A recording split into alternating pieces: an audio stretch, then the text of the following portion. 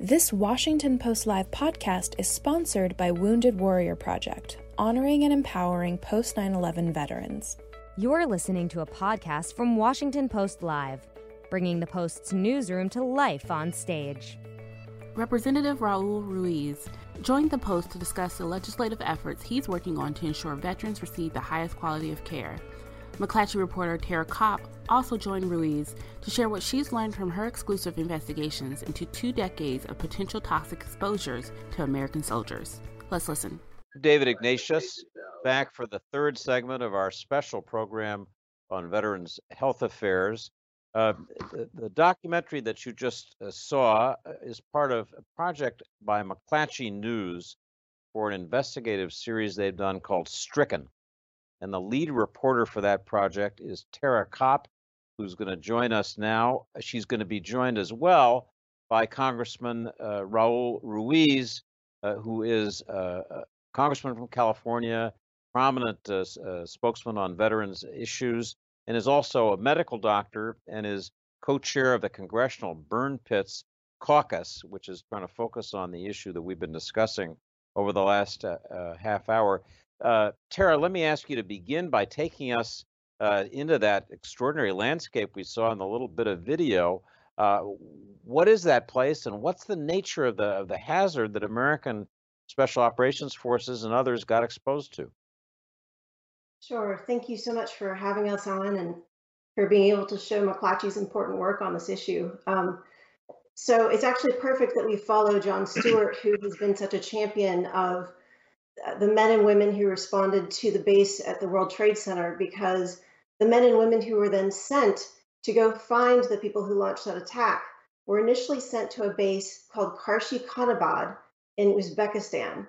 That base, a former Soviet and Uzbek base, was selected because it was just about 100 miles north of where Al-Qaeda and Taliban were residing, and they could launch airstrikes there. But the base was a toxic mess. There was radiation. There were chemical weapons from its previous use. When soldiers walked on the ground, they would actually see a black goo rise up from underneath their boots. And there were pools, there were retaining pools around the base that they glowed different colors. So the soldiers actually called them the Skittles ponds. Now, what they didn't know was just how dangerous this base was. But the Pentagon did, and it knew very early. We obtained documentation that the Pentagon knew as early as October 2001 that the base had been a storage for chemical weapons, that there was potentially enriched uranium at the site. They knew that when you dug into the soil, that black goo was basically an underground pool of solvents and fuels and everything that had just been dumped onto this ground for the last several decades. And that's where these soldiers lived from 2001 to 2005. And Tara, have the soldiers experienced significant health problems as a result of that appalling exposure that you just described? They have. Not only did, when they first came home, nobody knew what K2 was. And even today, when these veterans tell their VA caregivers, I served at Karshi Khanabad, they often get a blank stare. So initially, when these veterans started coming home, and one of the very earliest deaths happened just 2 years after they first were sent there, not in 2001, and they would go and they would ask for help, and they would be denied because either nobody knew about what was happening at this base or just how bad the contamination was, and there were no records. So they had to start taking care of their own, and that's where we started to meet some of these service members. They formed a Facebook group. Slowly but surely, they found other veterans who had served there, and they vetted them. And as this has gotten more attention, more than 4,000 veterans have now joined this Facebook group. About 1,400 have filled out a survey saying whether or not they've experienced any sort of illness there, and more than 450 have reported some form of cancer. Powerful reporting. Good for McClatchy for pressing it. I want to now ask Congressman Ruiz to join our conversation. Congressman, you have been a strong proponent of doing something to take care of the victims of burn pits in Iraq and Afghanistan.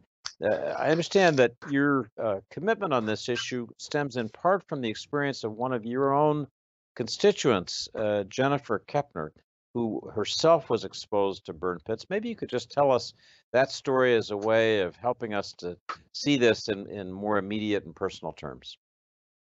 Thank you, David. I first want to thank the Washington Post, Jon Stewart as well, Derek, Wounded Warrior Project, and it's great to see Senator Tillis join team. We've been working with VSOs for years on this issue, and we're looking forward to move the ball forward with him in a bipartisan way. And it's great to share this segment with Tara and her excellent reporting.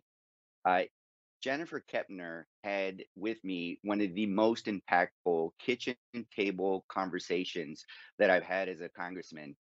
I'm a physician, so I've dealt with life and death situation at the bedside. But Jennifer Kepner was telling me her experience of difficulties in getting care. She was a 39-year-old mother of two, married, who served in Balad Air Force in Iraq.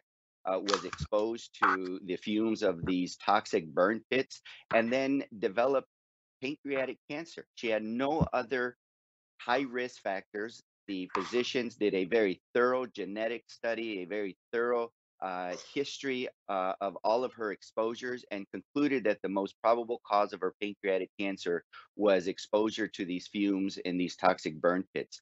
So months afterwards, after that conversation, she died. But her last words, and I was there at her deathbed with her family, crying and being part of helping them mourn through their difficult loss.